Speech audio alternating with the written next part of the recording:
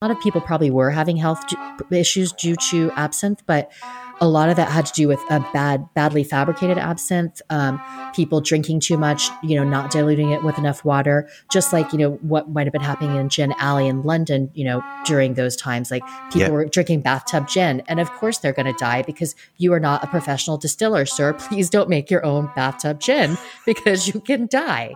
But they didn't have the internet back then to read those articles about people who die from their own moonshine. So, Enchanté. Bonjour, this is Fabulously Delicious, the podcast that's all about delicious French food and the people that love it, cook it, produce it, talk, write and photograph it. If I said to you the Green Fairy, what would come to mind? No, it's not something out of Lord of the Rings trilogy, but instead a drink that has become more known around the world for the myths associated with it than the actual drink itself. And of course there's the Kylie Minogue singing The Hills Are Alive as the Green Fairy in Baz Luhrmann's Moulin Rouge movie, which is still my favourite movie of all time. Today, we are going to bust those myths and find out the true history of absinthe, this mythical drink that has become popular throughout Europe and France. To help us do that, we are joined by someone who knows their stuff when it comes to alcohol and cocktails here in France, Forrest Collins. Forrest is a cocktail expert and founder of 52 Martinis, which is a guide to Paris cocktail bars. Forrest, thanks for joining me on Fabulously Delicious today. Thanks for having me. Forrest, before we get into absinthe, you grew up and lived most of your childhood in Seattle. Looking back at that time, how different do you think life for a child growing up in Seattle would be to life growing up in Paris? Oh, I think, my goodness, I guess, I think there's similarities in that both places really enjoy their food, but in different ways. I think there's a lot more of a focus on sort of like a kind of a healthy, outdoorsy kind of, natural thing in Seattle when it comes to food. And, in France, I think that the children are going to grow up and they're going to be used to eating things like escargot and things with sauce and heavier things and more traditional things. I think especially, I don't know what it's like for children today, but if you look maybe back at my childhood, things were probably a little bit more when you were eating and drinking, like the selection was more vast and bringing in more different cultures. France has, it's very closed in certain ways. It's only been in the last 10 years that you see a larger variety of different kinds of cultures coming into play when it comes to food, except for classics that have always been here. But so I think, more traditional in terms of what you consume, and a little bit more broader and kind of with this health nut focus in Seattle. And do you think that if the Forrest that grew up in Seattle had instead grown up in Paris, would you still be in Paris or would you be in Seattle? Probably Paris. I think I'd still be in Paris. I was always going to end up here. You've lived in Texas, Hawaii, Rhode Island. These are all fabulous places. Which would be your favorite?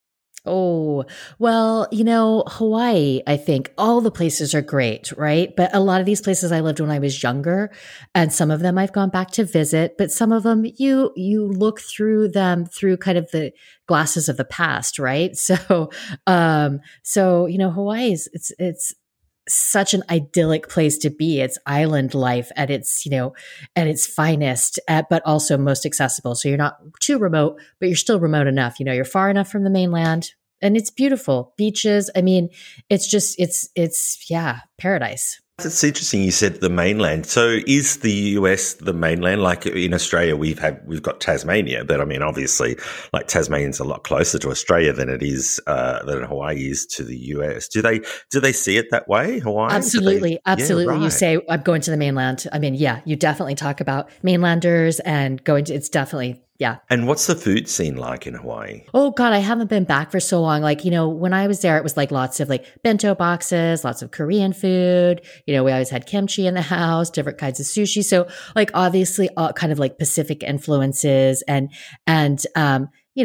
pork, obviously kind of the luau sort of pork and, all these different kinds of tropical fruits and tropical vegetables. But I really do need to get back because I'm sure there's a lot more interesting things happening now than, since I've been back over, probably 15 years or 20 years ago was the last time I was there. Well, that's interesting. That brings me to our next question, which was going to be, would you live there again? Ooh, probably not because I think some places are better for either vacations or retirement, but I just think it's too remote. Like, I just don't think I'd get that. The thing that I was talking about that I appreciate more now in Paris, which is this wider range of experiences from a culinary standpoint, but also from just a general like cultural standpoint. But also, it's not just that. I mean, I think, island life does get very, it just gets insulated. I think that, I was talking to somebody about this recently because I just spent time in both Iceland and Ireland.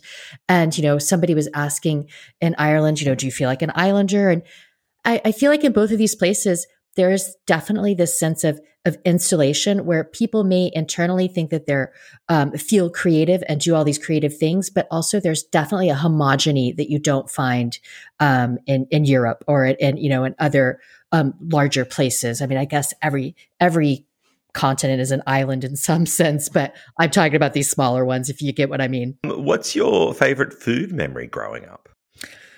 Oh, I really like comfort food. I really like Southern comfort food. So fried okra is one thing. I was born in Texas, and even though I have not spent in many formative years there, I do go back because a lot of my family's there. So things like fried okra, like that is something that kind of takes me back to my childhood. And even not just fried okra, just okra like in jars, like it's kind of slimy and people don't really like it so much, but that like takes me back to my youth. And also, even though I'm not a big fan of pies, like some of my favorite food memories revolve around, Thanksgivings and things like this, where my aunts would make lots of pecan pie and that kind of thing. So, I've never had a pecan pie. oh, you should.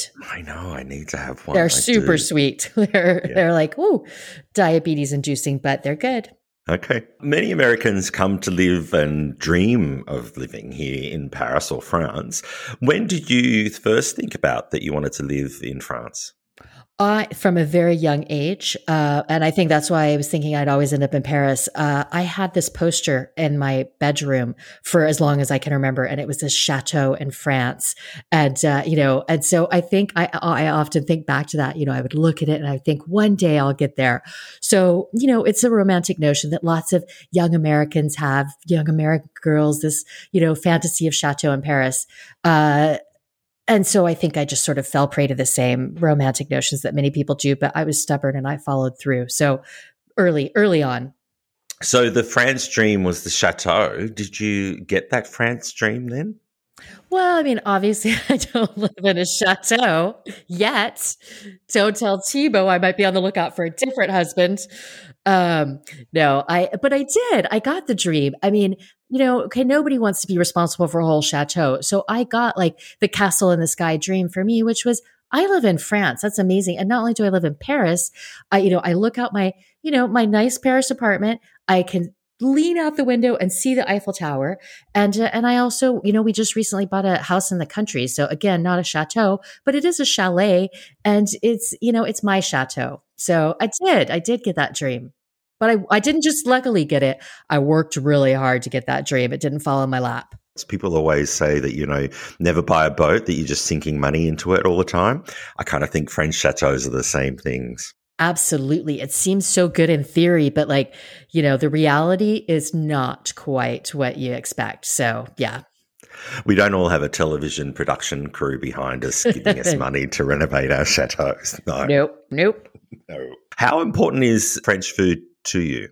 Very important. I like food in general, right? So it's not like, but French is very high on the priority list for me because one, I live here and I don't want to be one of these expats or immigrants that come and just try to create a bubble around myself and separate myself from the culture. And I recently actually became French. So, I really think it's important to celebrate part of what, I'm trying to take on as part of my culture. I don't want that to be just an administrative thing I did. I want to, I'm French and American now. But it's also really damn good French food, right? So it's important to me because, I'm talking about those comfort foods. Well, get me on a boeuf bourguignon. I love to make that. Like cassoulet is one of my specialties. So all of these old granny French foods, I make a pretty good, if I do say so myself, pâté de campagne. So it's super important for me to discover cultures through food. And, that's just because I like to eat. But also, I think that it is an interesting pathway into understanding people. Yeah, absolutely. The food traditions, especially, but just even just sitting at a table Oh, and for having people sure. over. Yeah. And I think there is a little bit of a myth in regards to the French. When we were first arrived here, a lot of people said to us, "You'll never be friends with your neighbours." Whereas all of our French neighbours that we've ever had have come over for dinner, and we've gone to their place, and we are in their lives and some of our best friends. Do you have that similar experience? Well, I feel like I have a secret weapon because I'm married to a Frenchman, right? But I did live here for a long time before I was married to him. And I didn't really my neighbors didn't care for me too much. I was the foreigner in the building, but that was in Paris. And then when we moved in together, I made a real effort to meet people in our apartment building, and we do sort of like a annual come on up and have a drink. So we sort of do in Paris.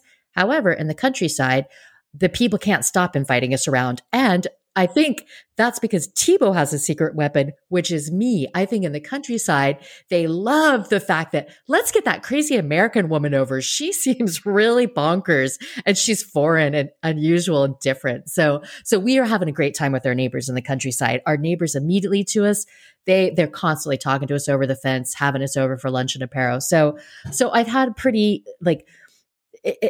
both sides of the coin experience with that. So you've moved to the countryside. What prompted the move? Well, we originally wanted a weekend home and, just kind of get away. Like we feel like we're of a certain age now, the age where it's time to spend the weekends in the countryside. And so that was the plan. That was just right before COVID. And then COVID hit and we just spent our entire confinement in the countryside. And so now we're really half and half. And I love it. It gives me this really nice opportunity to make sure I stay on top of food and drink and all of that in Paris, but then just escape out to the country and be like my normal introvert self all weekend long. I love it. And whereabouts are you? We're in Le Perche. So we're near our biggest town is Senonches. So we're kind of on the closer part of Le Perche to Paris. A lot of the really sort of hipster and bobo and trendy stuff that's happening there now is on the farther side of Le Perche. But it's a great area. It's kind of, we're almost on the Normandy border, about an hour and a half southwestish of Paris. You have a very successful blog, 52 Martinis, devoted to cocktail bars in Paris. What was the inspiration for this? It was mainly because it was just personal need. I was really, after a few years here, I always liked cocktails, moved here, no real cocktails, but all the wine. I mean, and the prices on the wine, fabulous. So I forgot about cocktails while I was like, glug, glug, all this cheap French wine. But then, after a while, I'm like, okay, I do want cocktails in my life. So I'm going to start this very methodical search throughout Paris to try to find someplace that does them. So I was going on this weekly, cocktail adventure and pulling in a few friends. And as it progressed, I had more friends coming over from the US visiting, saying, where can I go? What can I do? And I was tired of having this conversation every time. Well, I went to this bar, I went to that bar. So I started a blog because it's a natural way to categorize and organize information and then share that out. So it was just for me sharing with my friends. It was never meant to go much more beyond that. I mean, it's great that it did, and I'm glad that it's been useful and, kind of on the forefront of the cocktail revolution in Paris. So that's been awesome. So that was the inspiration. I mean, it's less useful now because now there's cocktails everywhere, but it was really just for me and my friends in the beginning. And did you have a writing background? Was that a part of the inspiration for doing a blog? Well, I do have a bit of a writing background just because, in the past I've done different writing about food and drinks for, different Paris websites, et cetera. And I've taken different various writing classes, and I've always been part of a writing group here in Paris, sort of a casual writing group. And I've just always been interested in writing. So, while I would say I'm not really a professional writer because that's not where I put my focus on my money making at the moment. I definitely have a strong writing background and interest. And then the blog turned into a podcast. So you Yeah. pivoted really, which I love. I love people that pivot. Who's your fondest guest that you've had on the podcast? Oh, well, I mean, everybody loves David Leibovitz, right? So it's hard not to say he's like an awesome guest. It's also fun because I like it when I have guests on and I could just have a really fun conversation with them. And all of my guests are great. And so you can always have a good conversation with them. But some of them I don't know personally. So it's more of a, okay, I'm going to interview you about Calvados. Tell me about this thing. So David is a really fun one. And I also, your last guest, Tanisha, is also a really super fun guest. She's also a good friend of mine. So it's really a pleasure to have her on, as well as kind of pick her brains about, her knowledge. I had her on talking about being Black and being a woman in the wine industry in France, which, is got to have its own set of challenges. And, just being a foreigner already is got its own challenges, but adding those extra levels. So, so those are two that just come to mind, but I've had so many awesome guests, that I can't even name them all. I've had a lot of good guests around tiki, and I'm just going to stop there. All my guests are awesome. Fabulous. Well, yes, Tanisha was a fabulous guest, and I've yet to interview David, but I do recall that he had during, I think it was during confinement, he was doing some fabulous cocktail live streams or something along those lines. He was doing those IGTV live streams, and people loved them. And they're fun. He's fun. People love hanging out and talking to him. He's a fun guy to talk to and engaging to watch. So yeah.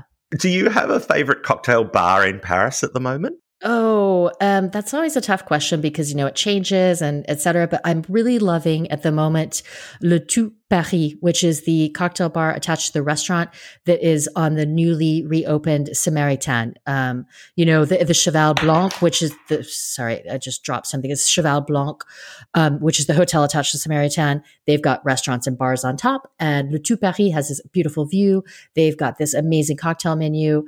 I'm very much loving that one at the moment.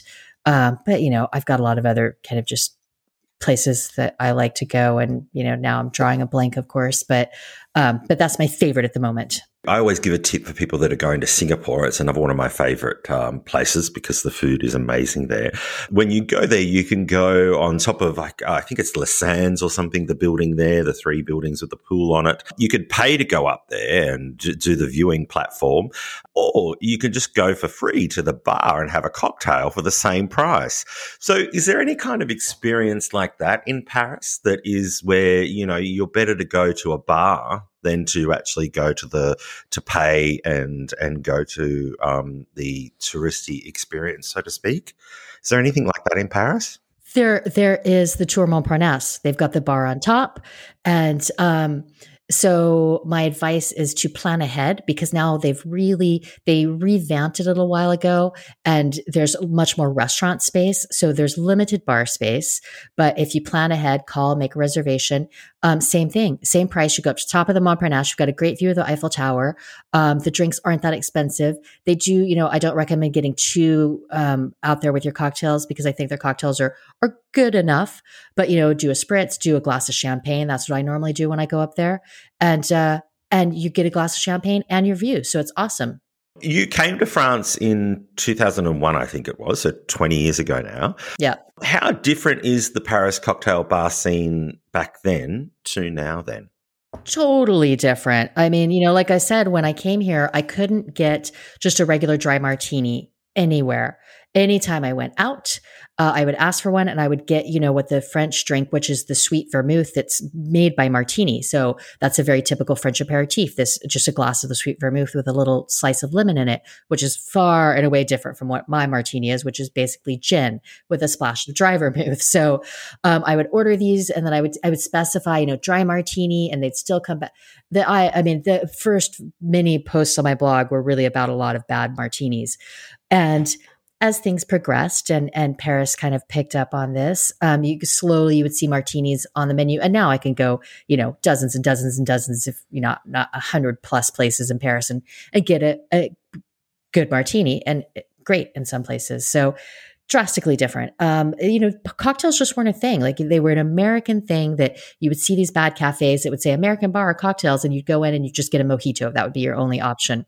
So, it's changed in terms of the bottles on the back bar. I was just in this place last night. It's called Marty, and I thought I'm going to check out the cocktails. They look good on Instagram, and the place is just really like a standard corner cafe. And normally I'd see just, in that kind of location, just a few bottles. But now I'm like, oh, they've got like 5-6 different gins behind the bar. So yeah, they've really come around with this whole cocktail renaissance that we're seeing globally, but that started basically in the US and a bit in London. You talked before about wine and how cheap it is here in France, and you can get great wine for a good price. Does that have something to do with the reason why cocktails maybe took a little bit long to catch on here? I think that absolutely will have something to do with it. And again, it's just that traditional side of France, right? Unless they're starting the trend, they're not really going to be quick to pick up on it. So, cocktails were slow to come here. Craft beer was slow to come here. Even this idea of drinking cider, which is a French product, but, the popularity of cider, which has been happening in Spain and in the US, it's only now kind of rejuvenating with younger people creating new cider brands like Appy and, I forget the other one that's very popular and started by sort of a younger crowd. But so I think wine. Why spend $15 on a cocktail when you can spend $5 on a really good glass of wine? You're listening to Fabulously Delicious, the podcast that's all about French food and the wonderful and fabulous people that make it. If you'd like to support the making of Fabulously Delicious, then there are many ways to do this. The first, and by far most possibly the most important, is to follow wherever you listen to podcasts, be that Apple, Spotify, or wherever it is that you listen to your podcasts. Also, leave a review and a rating. A 5-star rating would be fab and very appreciated. Financially, you can support Fabulously Delicious by becoming a Patreon member. For as little as the price of a cup of coffee a month, you can become a Patreon member that receives exclusive content just for you. I'm currently rejuvenating the options on Patreon, so stay tuned for that. But not everybody can support monthly, so if you'd like to, you can do a one small off payment via the Buy Me a Coffee website, where you can actually just buy me a croissant. Both the Patreon and the Buy Me a Croissant links are in the show notes for this episode. Thanks for listening to Fabulously Delicious. And now let's get back to our chat with Forrest Collins, where we learn all about the magical elixir that is elixir, not Alexia. Sorry if I've just turned on anybody's Amazon. That is absinthe.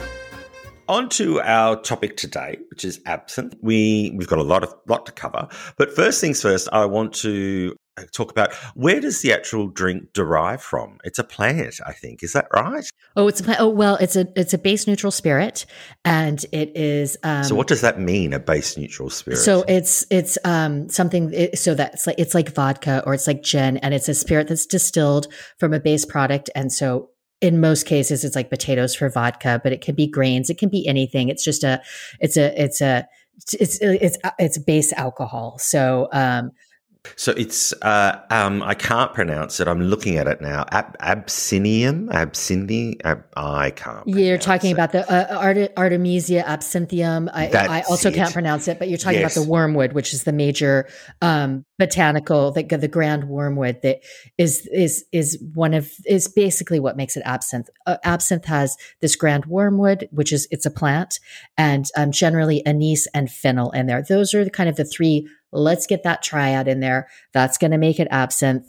And then there's some other botanicals and herbs that can go in depending on the person's recipe. But absinthe is this base spirit with these three botanicals. So this absinthium is also in other drinks as well. So it's not just in absinthe, it's in bitters. Is that right? It could be in bitters. I mean, it depends on the recipe for sure. I mean, it depends on the bitters recipe, the vermouth recipe, but it's a botanical that could be infused into any, I mean, it could be in gin, I mean, there's no like limitations onto what can be added in addition to juniper to gin. So sure, it could be in other things as well. Where did absinthe originate from?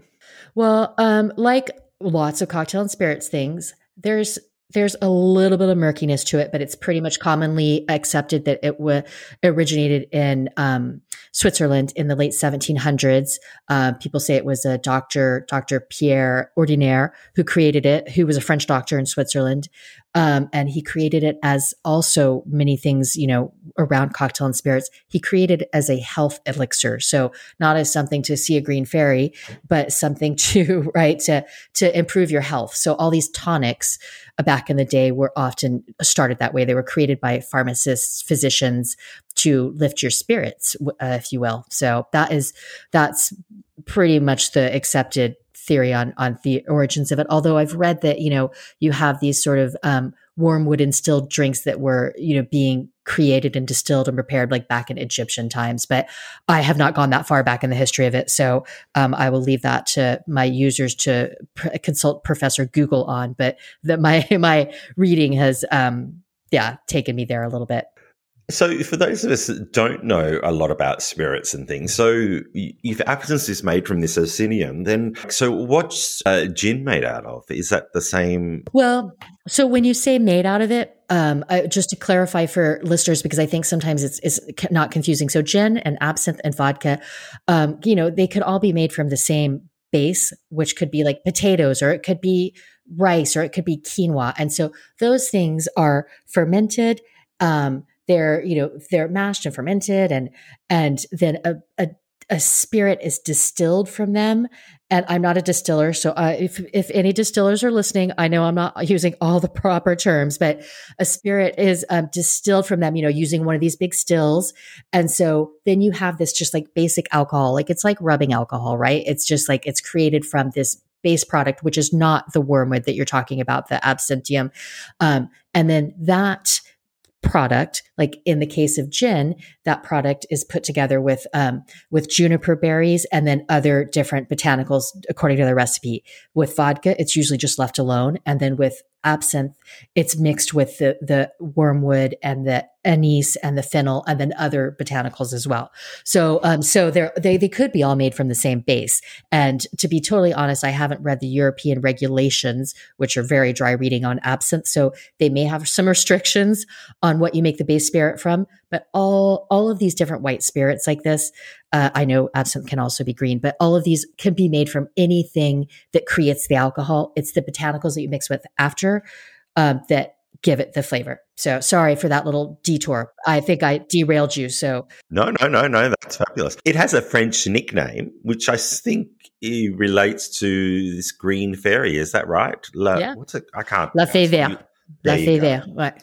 Your French pronunciation is fantastic. Can I just No, it's not what Thibaut says, but thank you. I'll tell him that you told me that. I'll play this podcast for him. See, it's proof. I can pronounce things. Exactly. There is a lot to be said about there is a lot said, actually. Sorry, I should say. There's a lot said about the drink being banned. And I want to talk about this. There's two parts, I think, or two theories as to why it was banned. And the first is about the chemical compound in the drink, that it supposedly contributed, to this, it being banned. Is this true?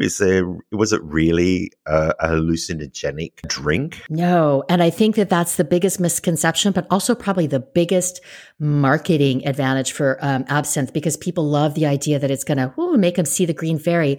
Absolutely not. So people talk about thujone, which is a chemical compound that's in the ground wormwood, being this not good for you, hallucinogenic, etc. And so they said that you could not create these spirits with thujone in it because it's going to make you hallucinate. It's terrible for you.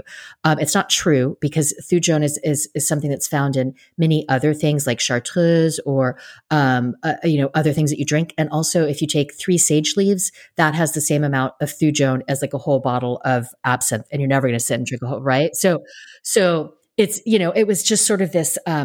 Not red herring, but anyway, they just this scapegoat that they were blaming. But there's nothing to that. I mean, we're back to making the same kind of absinthe that they were making pre-ban, with the same levels of everything in it, and nobody's going crazy. So the thujone does not make you hallucinate or go crazy. So I do remember a night when I put way too many sage leaves in my pork roast, and there was some happening things going on afterwards. That explains it now. That explains it all. Blame it on the same sage leaves every time. Yep. The absinthe. Yep, that's it. And so the other theory revolves around prohibition. and conservative governments banning the drink. Is this possibly more a believable theory? Yeah, I mean, it is possibly more of a believable theory, because absinthe also it's very high in alcohol, so it's higher in alcohol than your standard gin or vodka. You're supposed to be diluting it with quite a bit of water, so perhaps I mean, in the U.S. there was a lot of prohibition around everything, right? So, and in France, it wasn't the common belief is that it was really more of the wine lobbies that were pushing this, right? They were using absinthe as a scapegoat because they wanted people to be drinking wine and not other spirits. It's also that it was kind of a bad target because people, even though it was very popular in the day and popularized by artists, people weren't necessarily drinking a lot more absinthe than they were drinking other spirits aside from wine. But a common belief is that the wine lobbies in France were pushing really hard to make this ban happen for these kind of fake reasons that it makes you go crazy. It's bad for the health. But and a lot of people probably were having health issues due to absinthe, but a lot of that had to do with a badly fabricated absinthe, people drinking too much, not diluting it with enough water, just like, what might have been happening in Gin Alley in London, during those times. Like people were drinking bathtub gin. And of course they're going to die because you are not a professional distiller, sir. Please don't make your own bathtub gin because you can die. But they didn't have the internet back then to read those articles about people who die from their own moonshine. So there was not any truth to it, but yeah, people were having a problem, but the problem wasn't really absinthe. It was home distillations or badly distilled products. And then the wine lobby pushing that behind that, using it as a reason. And so you mentioned prohibition before, and we do hear a lot about prohibition, but mainly with American is where it's sort of, we hear a lot of what is prohibition, or what was prohibition? Well, I mean, prohibition was, it was no longer legal to sell, and I don't know if consuming is under the law or not, but, it was no longer legal to make or sell alcohol. And, and that lasted for 10 throughout the 20s for 10 years or so. And however it was, there were some kind of loopholes, right? You could still do it for medical reasons. And it wasn't just in the US, like there was quite a prohibition, I believe, in Canada and in other countries as well. I don't know if there's ever been one in Australia, but I know in a few other countries that there have been. So yeah, it's like basically a ban on alcohol.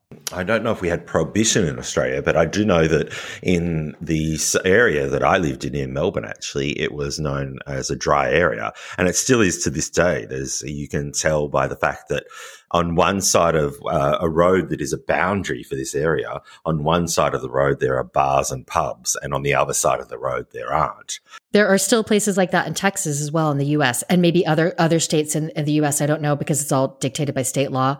But yeah, there's still entire counties where that are dry, where you can't buy alcohol and you have to have some kind of a special permit to drink a glass of wine in a restaurant there. So yeah, I mean, you still have different ways of moderating people's drinking, right? Like prohibition was the great experiment is what they call it that didn't work. But, there's temperance movements and there's places that like, Norway, they control their drinking by making it really, really crazy expensive. So, I mean, there's different ways that people still try to control what we drink because, drinking is poison at the base and yes. It could be dangerous. So do they have prohibition in France? Do we know? I don't know of a prohibition in France. I was thinking about that as I was talking. I'm like, I should know this, but I really don't think that if I don't know it, that I think that they haven't. But again, this whole ban on absinthe, right? This was like their way of controlling drinking and not just, controlling drinking, but funneling the drinking to the area that they wanted to, i.e. the wine that had the winemakers, which, probably had bigger lobbying power. In Australia, we get a lot of ads about, not drinking when you're driving. It's obviously illegal and it's obviously illegal here in France as well. But you don't hear much about that here. I'm starting to hear more. I was just listening to something on the news, I think. And I do feel like there's a little bit of lobbying happening again around, this idea that all cigarette packages here have these pictures of lungs on them that are all diseased and whatever. And so I was just kind of out of the corner of my ear listening to some radio show that was talking about kind of proposing the same idea for alcohol, and the idea that we need to remind the grand public here that this can potentially be a dangerous substance. So, to be consumed in moderation. And also, for example, on my podcast, legally, I have to say at the end, please drink in moderation, because it's on a French radio station. I mean, it's in English, but, so you don't hear about it. But I also don't think you have the same crazy drinking culture in France that you do maybe in a lot of Anglophone countries. I mean, like I was just, and I'm not a stereotypical thing, but I was just in Ireland. I'm like, I, would never see people drink as much in France, just out socially, as I do there. I take that back to the US as well, right? Like you just don't see people. I would guess Australia, maybe Canadians are a little bit more, reasonable than the other Anglophones, but I think that French people have, in general, a different relationship to alcohol. And I think that's changing with the younger generation. And that's why I'm hearing more now about this regulation. So you're right. You don't hear as much about it here, but I think it's starting to come up more. Getting back to absinthe, the EU lifted its barriers to production and the sale of absinthe. Now there are apparently over 200 different brands of absinthe. How do we find the best one? Yeah, I think that, and especially my understanding is a lot of the ones that are made in Europe now, you're right. That's a great question. How do you find the best ones? Because a lot of them that are made, they're basically like flavored vodka. I mean, it's the same thing. We're looking at this base spirit. They're throwing in enough wormwood to call it absinthe, but then they're throwing in caramel and whatever kind of thing that turns it into a gateway spirit for, young palates that can appreciate the more challenging aspects of absinthe. It's very hard to find the good ones. I think that you have to go with really reputable names, so like I think if you really want to get into absinthe, then you really have to start doing the research. But I think you can go for something like Kubler, which is a Swiss absinthe, which I think is a very good entry-level absinthe. Or I also really like the Pernod absinthe, which is made by Pernod Ricard. So you can find it pretty easily everywhere. And it's been a while since I've talked to them about it, but I think that this is an absinthe recipe that they used when they were resurrecting their original recipe from many, many, many decades ago. And I'll send you a picture when we get off of this. But I'm actually looking at my bar right now, and I've got both the Kubler and the Pernod, and there's a couple other, reputable names. I think once you want to start getting into it more seriously, then you want to, there's some, interesting websites around absinthe, and I can't think of them off the top of my head, but I can send them to you for show notes, some that I refer to sometimes, that you can look to. And there's also, by the way, some interesting absinthes coming out of the US. I don't drink them as often, so I don't have recommendations for a specific one, but I think that you even have a better percentage of good absinthe being produced in the US than here in the EU, where there's just a lot of crap being made and has been being made for a long time in places where it wasn't banned, for example, like the Czech Republic. So anyway, that was a really long answer. Try Kubler, try Pernod, and then do some research. Is it like other drinks that it has different tastes depending on where it's from or how old it is, or is it the same taste? I don't really find a difference in terms of age, but maybe my palate's just not that refined. But there are subtle differences, definitely, depending on who makes it, where it's made, how it's made, what other botanicals they put in there. It's a challenge for people to see these differences immediately because it is such an intense, like the wormwood and this licorice-y flavor is what people call it. It's not licorice, but it's this real anise licorice flavor that can be so overwhelming. So I think that, you're really, if you want to taste some differences, you get a couple of bottles and you spend an evening with it, and you have to really kind of work at teasing out the flavors. But some of them have more or less sugar as well, right? So some of them are sweeter, and there's this tradition of dribbling the water on it through the sugar cube, but some of them don't even need that. And this is all just a matter of personal taste, but it's really dependent on the recipe that the absinthe is made with that will determine that. Well, speaking of that, the dribbling the water through the sugar cube, there are specially designed absinthe. I can't speak now. I've developed a lisp while talking about absinthe. There are specially designed absinthe spoons. So how do you actually drink absinthe? And why do you need a spoon? Well, I'm actually looking over at my fountain and my spoons as we speak. I'm like, I can't move my setup. I'd love to be showing you this at the same time. I you take your absinthe glass, which usually generally looks like a little goblet with like a foot, a base to it, like a wine glass, but more gobletty.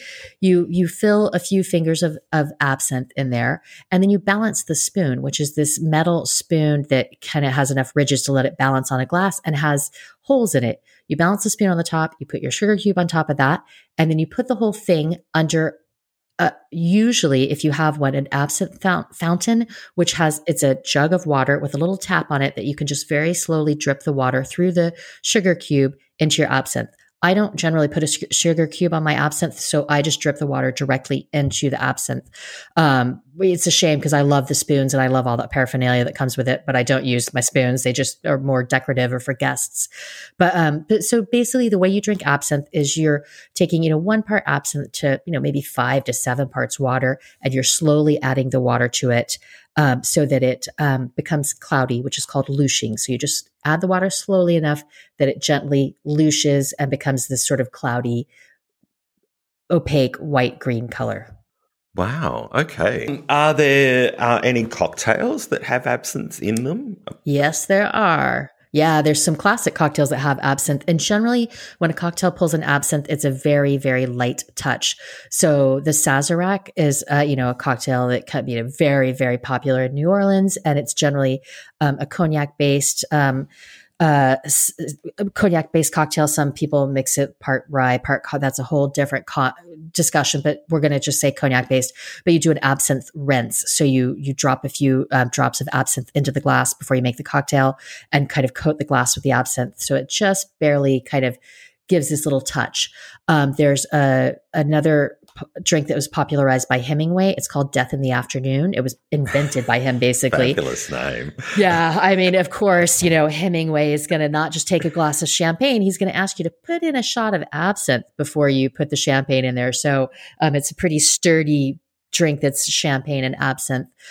There is a Corpse Reviver #2, which is a big cocktail in the classic cocktail canon. And it also has a drop of absinthe. It's got gin. It's got, testing my memory here. It's got gin. It's got citrus. It's got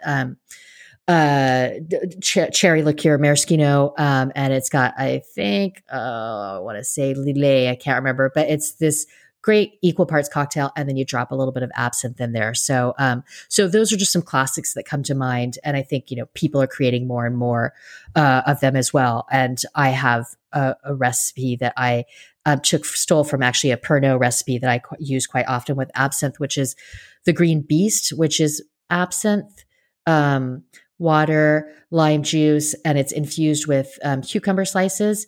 But I turn that into a punch recipe. So that's something I serve quite often for parties, and it's in a big punch bowl. And people who even say, I don't like absinthe, they love it. Is there a particular time that we should be drinking this, or is it a cocktail or is it a drink for all hours of the day? Yeah, well, I mean, I think if you want to be drinking it over during the day, you want to be putting it in that punch form where there's lots of water and lots of dilution. But I think that's a great, if get the girls around for a Sunday afternoon, I think that would be a great time to be drinking it.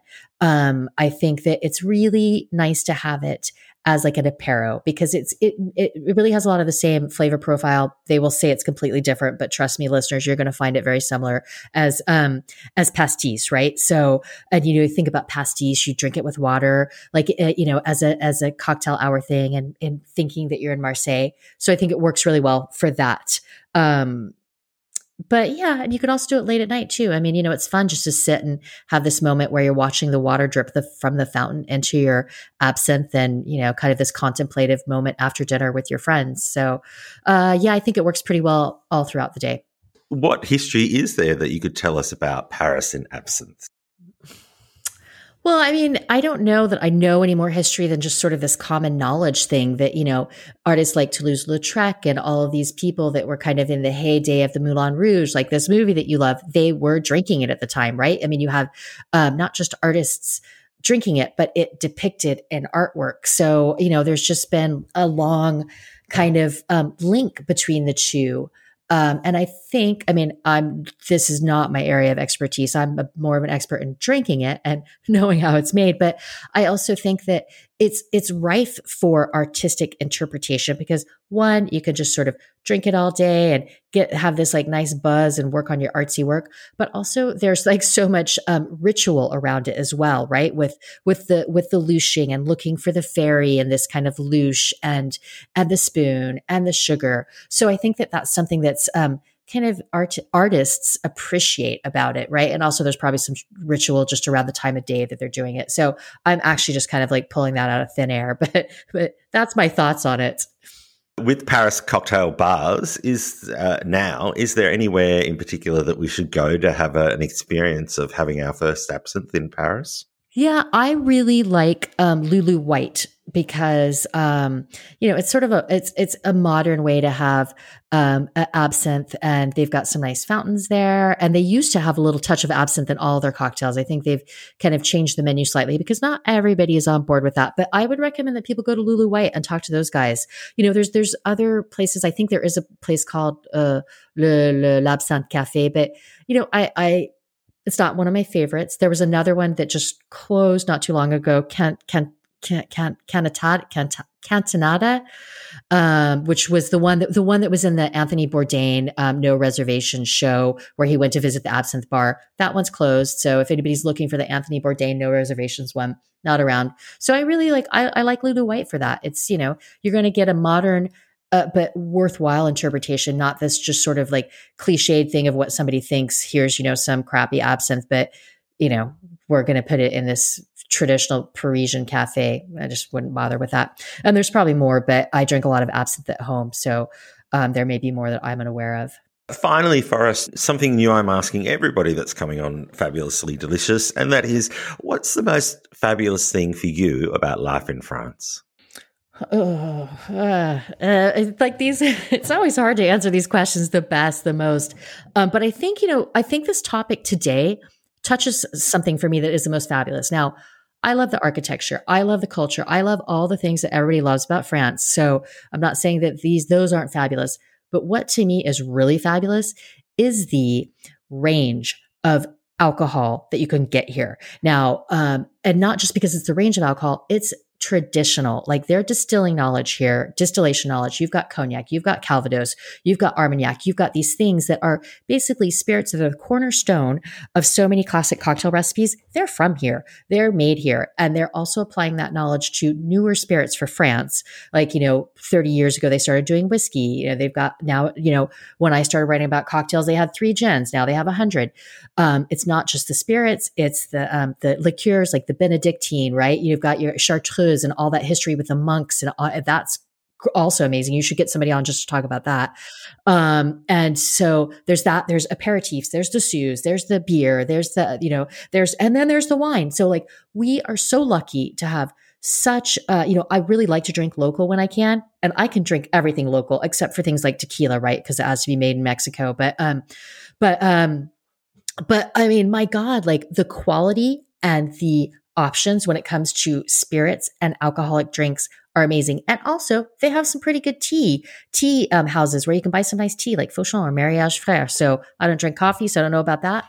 But yeah, I mean, the spirits are amazing. Forrest, thank you so much for joining us today. We've learnt so much about absinthe, and look, I think I will still try and drink as much as I can to find a green fairy, which won't be hard, I don't think. Carly comes into my dreams often because she's so fabulous. Thank you so much for teaching us all about absinthe today on Fabulously Delicious.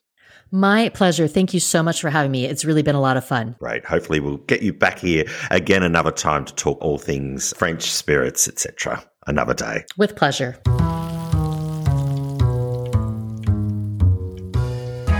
What another wonderful chat with a fabulous Francophile. The very knowledgeable on all things French spirits and absinthe Forrest Collins.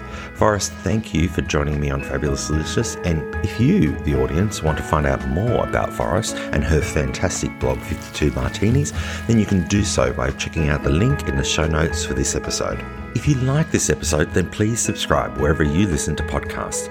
Share the podcast around with your family and friends. I love to be shared around. If you're planning on coming to France in the not too distant future, then why not help me make your trip even more fabulous?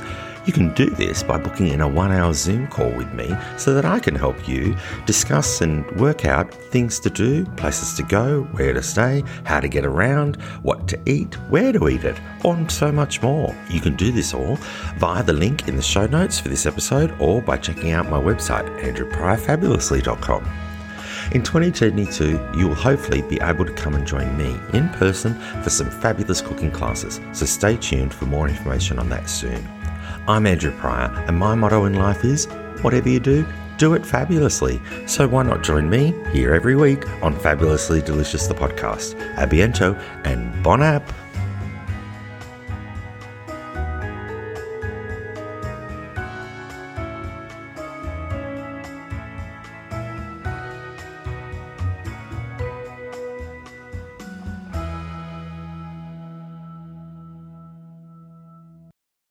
Hi, I'm Emma. And I'm Joe. And we're the Professional Book Nerds.